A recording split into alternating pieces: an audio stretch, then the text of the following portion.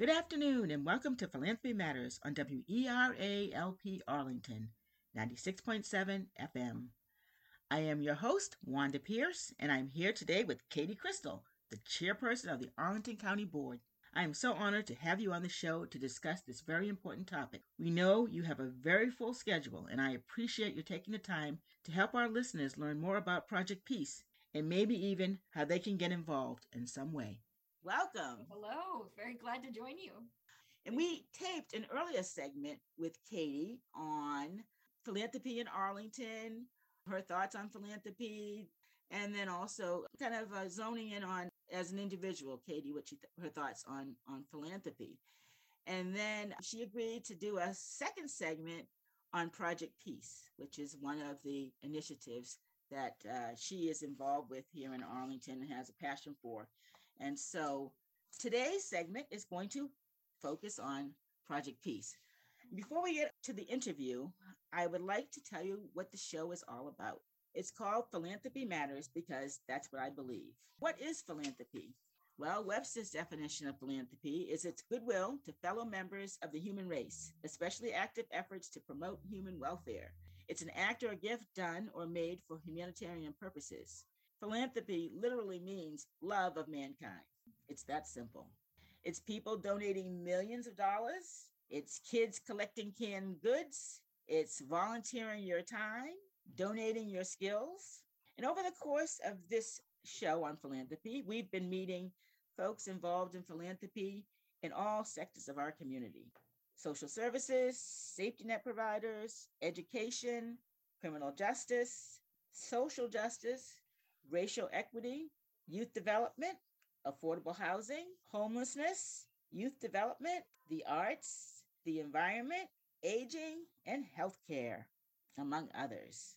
Today's topic is Project Peace, which is an organization or an initiative, I should say, designed to address and educate about domestic violence and sexual assault.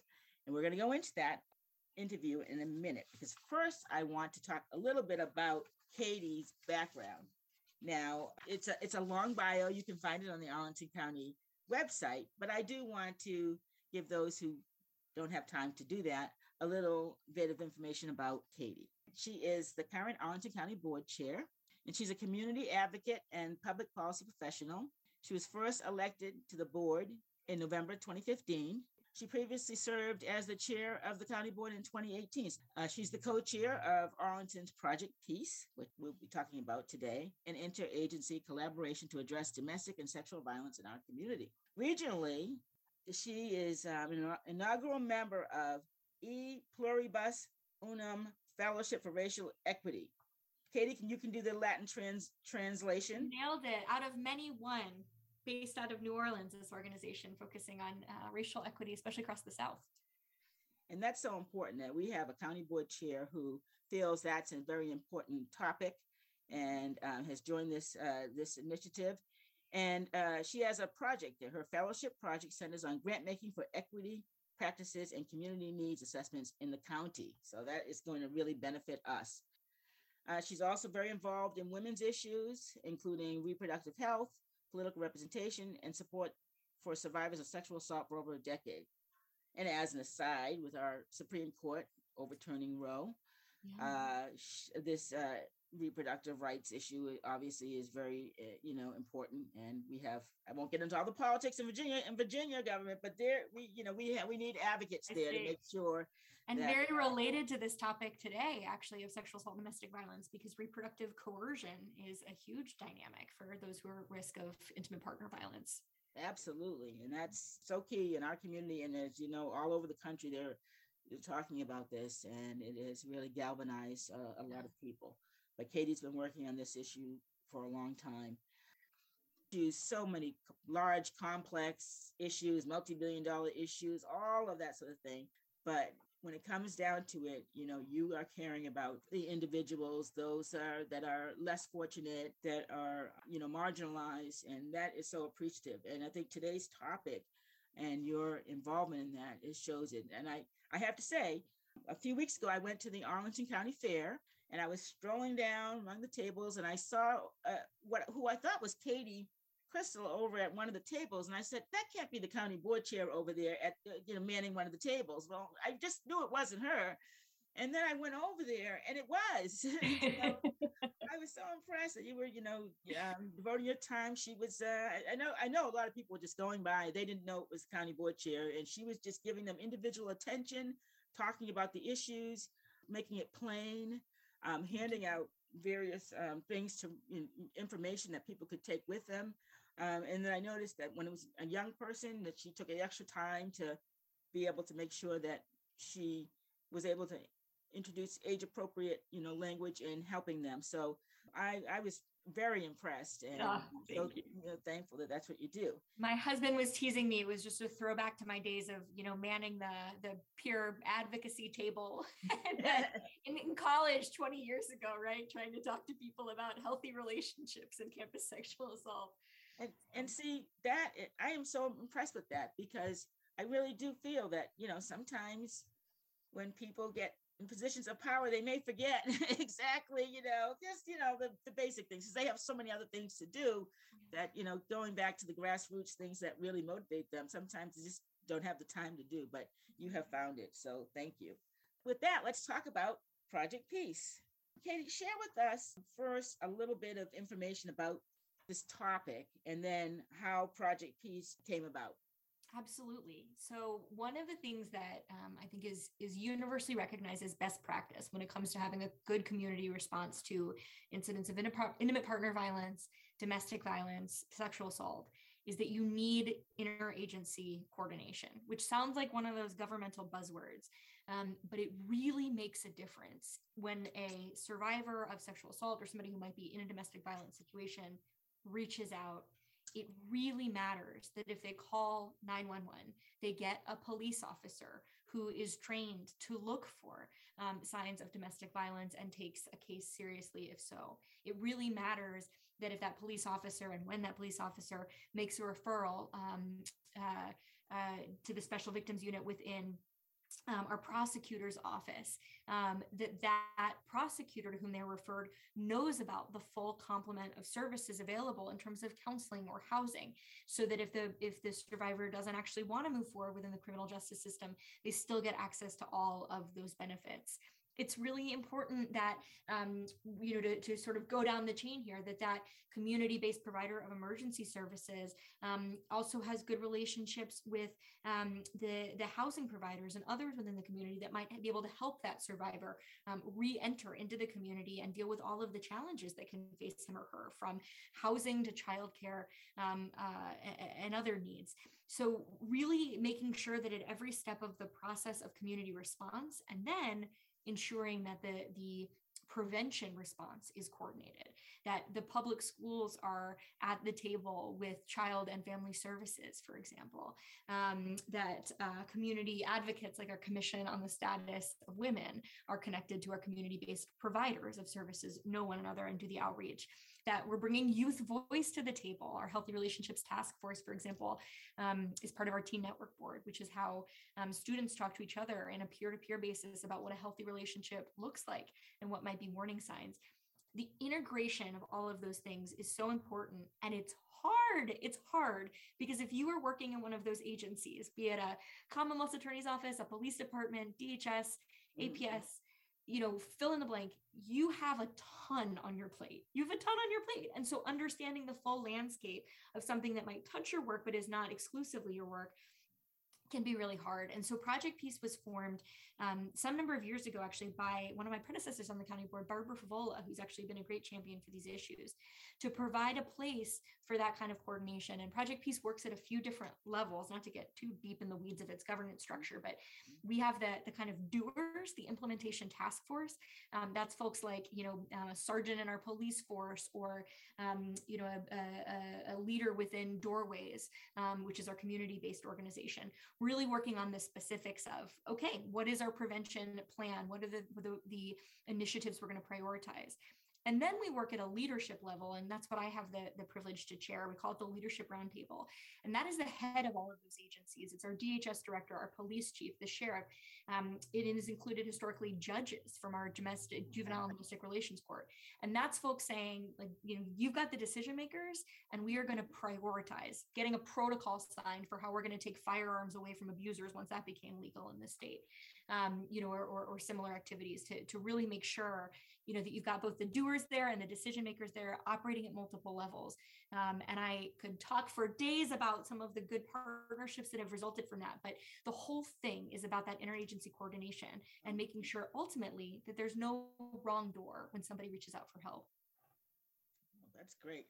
And so this coalition, is there like a set amount of times that it meets? Yeah, absolutely. So the Leadership Roundtable meets on a quarterly basis to review the progress that's happening across the Implementation Task Force. And the Implementation Task Force does its work within, generally speaking, 3 areas, which are prevention, immediate response, and ongoing services. Okay. And depending on what they're working on, they can meet as frequently as, every couple of weeks. Oftentimes they've been oriented really around specific projects, which arise from needs. So Project Peace is very data driven, which I really respect and appreciate, very driven by, best practices. So a great example of a project that came out of Project Peace was the recognition that by our JDR judges, actually, that there were situations where there was maybe a domestic violence situation within a family, but the parent, the abuser still has parental rights to see their children. And if you are a family with a lot of resources, there are mediators that you can hire to do that in a safe, conducive way. If you're a family without resources, a lot of these handoffs or visits were happening in, say, McDonald's parking lots, right? And so there was a recognition that what we really needed was a safe, trauma-informed space, with folks with subject matter expertise and experience working with families to have these kinds of supervised visitations and exchanges. And so our ongoing services group worked on this for months to ultimately get grants to be able to open that center that's now a part of the DHS Plaza at Sequoia. So meeting somewhat, driven by what they're working on. Okay, yeah, I saw on the website that it said the Arlington Safe Havens place at DHS. Right. And so I'm just curious, when you get a grant like that, is that something, if it's a 3-year grant, what happens after that? Is that the county was able to step in? Oh, that's a great question. That's been a really live conversation, actually, because unfortunately, Safe Haven's initial grant was not re-upped. And so the county has at times stepped in. It has since been re-upped with the federal government. But this is definitely something that I think is endemic not only to Project Peace, but really to a lot of our human services, which is that you get the federal government interested in something and the state interested in something, but they're not necessarily interested in funding it on an ongoing basis, which can be fine if the costs associated with it are the capital, right? The building out of a space like Safe Havens can be a little more challenging if it's about funding the salaries of the professionals. But I think that's part of the reason it's been really important to have these relationships at a local level. One of the things that we've seen, unfortunately, is that the Victims of Crime Act, VOCA, is one of the major funding streams for domestic violence shelters and providers.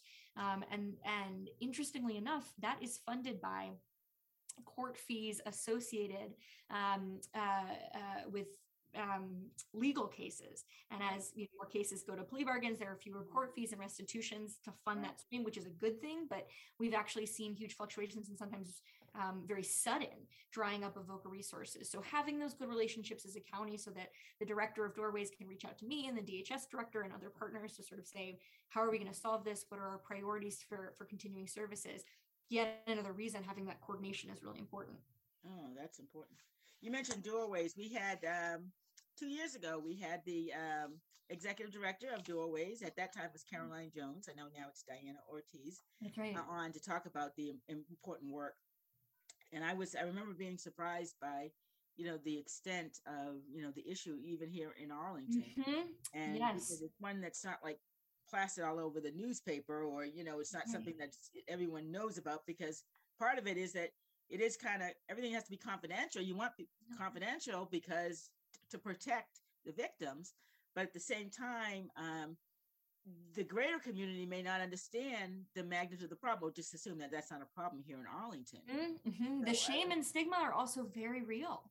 yes, Yeah. yeah, and so I mean, I'm glad that there's a huge education portion on that. But would you just say, just in general, just so people know, the victims of domestic violence? I mean, is there any particular type of population that there are more victims, or is it across all, across all It appears population? across socioeconomic levels, races, religions. Absolutely. And I think, that's not to say that, folks as different identities can sometimes inform in intersectional ways, right? If you are a, very low income family, sometimes maybe you were staying with abuser out of economic necessity. If you come from a culture in which women, for example, don't generally work outside the home, right? That might create a different set of circumstances. If you are in an LGBTQ relationship, right, ensuring that there are services available that feel like they speak to you and are not just about that sort of historical language of, well, men are the ones doing the victimizing and women are the victimized. We know that's not true. That's going to show up in how you experience it. But the issue itself of intimate partner violence absolutely cuts across communities and happens in all of our neighborhoods here in Arlington. Absolutely. And it's unfortunate, but it is the reality. And I'm glad that the county is bringing together so many different types of organizations and folks to focus on it. Is there data and information about what's going on, the magnitude of the problem, or is this something that is more like internal to all of the different agencies that are? Yeah. We've tried to do a big push to share more of the workings of Project Peace with the community. And so if you go to arlingtonva.us and search intimate partner violence, sexual violence, it'll take you to our Project Peace homepage. Most importantly, and the message we most want to get out there is that help is available. So if people don't want to engage with anything else about Project Peace or this issue, they should know that help is available, that people can call 703-237-0881, or again, search intimate partner violence. Call that hotline 24 hours a day, run by our partners at Doorways. And again, that kind of no wrong door approach is whether you frankly experience, one of the things that's interesting, to go on a little bit of a tangent, a lot of service providers saw an uptick after the Brett Kavanaugh hearings. When Christine Blasey Ford shared her story, for a lot of survivors, it triggered memories. It caused them to reach out for help for the first time, maybe in a long time. So you might be calling because you're interested in therapy for something you experienced 10 years ago, and we have services for you. You might be calling because you are in an intimate partner violence situation right now, and you need immediate supports for yourself or other family members. The whole spectrum is there. So we want that number to be there. We always say, like, we have all of these complicated machinations behind the scenes so that it is incredibly straightforward for everybody to just call that one number, 703-237-0881, and we will get you connected to wherever you need to be. But if you are interested in following along with some of that data, understanding we work off of what we call a blueprint, about where Project Peace is going. You can learn about our commitments recently to anti-racism and LGBTQIA accessibility within our partnerships, all on that website. And you can see more of our protocols for, again, kind of how it works behind the scenes, right, to get you connected to the right place. So again, arlingtonva.us and search Project Peace or intimate partner violence. Either will get you to the right place. That's great. And if somebody has a question about, if someone's suspecting someone of it and they want to be able to get advice or to alert someone, but they're nervous about, if I call the police, that might create a big situation with a friend or family member. Is there a way to at least talk it through or get some information on, what's the right step? That's a great suggestion. It's a great question, because oftentimes these things do feel like a gray area. We see that both, with domestic violence and partner violence, but also with sexual assault. One of the most common things that survivors experience is, I might want to get help, but I don't know that I want to bring charges. And as an aside, I think nationally, you look at the way our criminal justice system tends to treat survivors of rape. And I think that's a reasonable hesitation that people have, but they do know that they want services. And so that's why it's really important for us to communicate that the hotline that I've been sharing goes to our domestic violence and sexual assault partners at Doorways. It is not calling 911. If you know from upfront that you don't want the first call to be the police, again, maybe because you have questions about how to help somebody, you're not sure what you're seeing, or maybe because you just want to know what your options are before you pursue a criminal justice path, that number will connect you to the community-based provider, and they can help direct you accordingly. There are also resources on our website about some of the signs of domestic violence and what to look out for. And this is where a lot of our prevention work, that group one I was talking about with intimate partner violence, just making sure that there are partners that people can ask around the community, especially for young people. That's really important. We talk about having askable adults, right? When they're concerned that a friend might be in a situation there that doesn't seem to be headed the right direction, and that type of thing. Yeah. Talk a little bit about that askable adults, because I remember some of the things that you handed out. There was like this one pen that somebody was handing out at the table that said askable adults, and you can pull it open and see a list of things. So just can you talk about what that actually is, askable adults initiative? Absolutely. So askable adults is actually, it's an initiative, a project piece, but it does expand to other risk behaviors or mental health behaviors that might affect young people, like drugs and alcohol, or suicide and that type of thing. So we have launched the Askable Adult campaign because we know, right, data suggests that one of the most common factors that help young people develop and maintain resilience in the face of some of those challenges is having at least one adult in their life, a parent, a caregiver, or someone unrelated to them whom they trust to go to with challenges. And so our goal is to create as many askable adults in the community that we can. So there are workshops that we have that are starting, I think actually around now, to help adults understand. For individuals, you can sign up a group or a PTA, for example. The first one actually is Arlington Mill Community Center. If you arlingtonva.us, search askable adults. And so it's really about, the listening skills, making sure you know what resources are available. And we're also distributing a lot of written materials in English, Spanish, Mongolian, Amharic, to talk about what an askable adult is and the resources you might need to become one. Oh, that's awesome. And if someone's interested in volunteering, they can be trained. If someone feels Absolutely, like that's what they might want to do, you can get training and then volunteer. Yes. You probably are working with young people. And so even if you aren't a parent or a teacher, being an askable adult is something that really can matter for a lot of volunteers. And if you're having these group trainings too, so you don't have to do it on your own. You can get a group together and say, we're going to do that. Or maybe they can go to either PTA meetings or other meetings and bring the training there as well. So that's awesome. In our last couple minutes, I would like to talk a little bit about youth and teens and how we're trying to reach out if there's any special initiatives that this task force is doing to reach them. And one of the things that gives me a lot of hope is how far things have come over the past couple of decades with regards to youth attitudes about sexual assault. It is by no means, perfect. Much more about creating cultures of mutual respect, and that this is a whole continuum, right? Of what a consent looks like in actual intimate interactions, but also what respect and safety within a relationship look like. And our teens are amazing messengers for this. They're really credible to their colleagues or their fellow students. And they really understand this in an intuitive way that gives me a lot of hope. Really, one of the things that youth are great at educating each other on is that there's actually really no such thing as consensual sexual interaction if somebody is too drunk or impaired to function. It's just an amazing group of young people. The Healthy Relationships Task Force that leads on this is now part of the Teen Network Board, which, my goodness, one of the most inspiring groups in Arlington of young people working on all kinds of issues. But that peer-to-peer education. They also had a table at the county fair. They are out in the schools, high schools, and sometimes even middle schools to make sure that the adults in their school understand what healthy relationships look like too. By the way, the name Project Peace, is actually, PEACE is actually an acronym for Partnering to End Abuse in the Community for Everyone.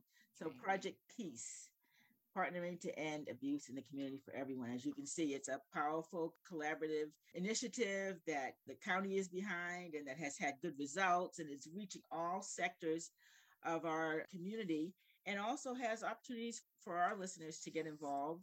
And again, as Katie said, go to the arlingtonva.us website and you can search Project PEACE. Katie, can you give us the phone number one more time? I can. It is. Number for Arlington's Domestic and Sexual Violence Hotline is 703-237-0881. Great. Thank you so much. I truly appreciate the time that you took to come and talk with us about Project PEACE and its impact and how people can get involved. And thank you for all you're doing in this area. We really appreciate your leadership. And so if anyone is interested in suggesting new topics or speakers to come on the show, you can reach us at emailing us at yourphilanthropymatters@gmail.com. And thank you. And always remember, your philanthropy matters.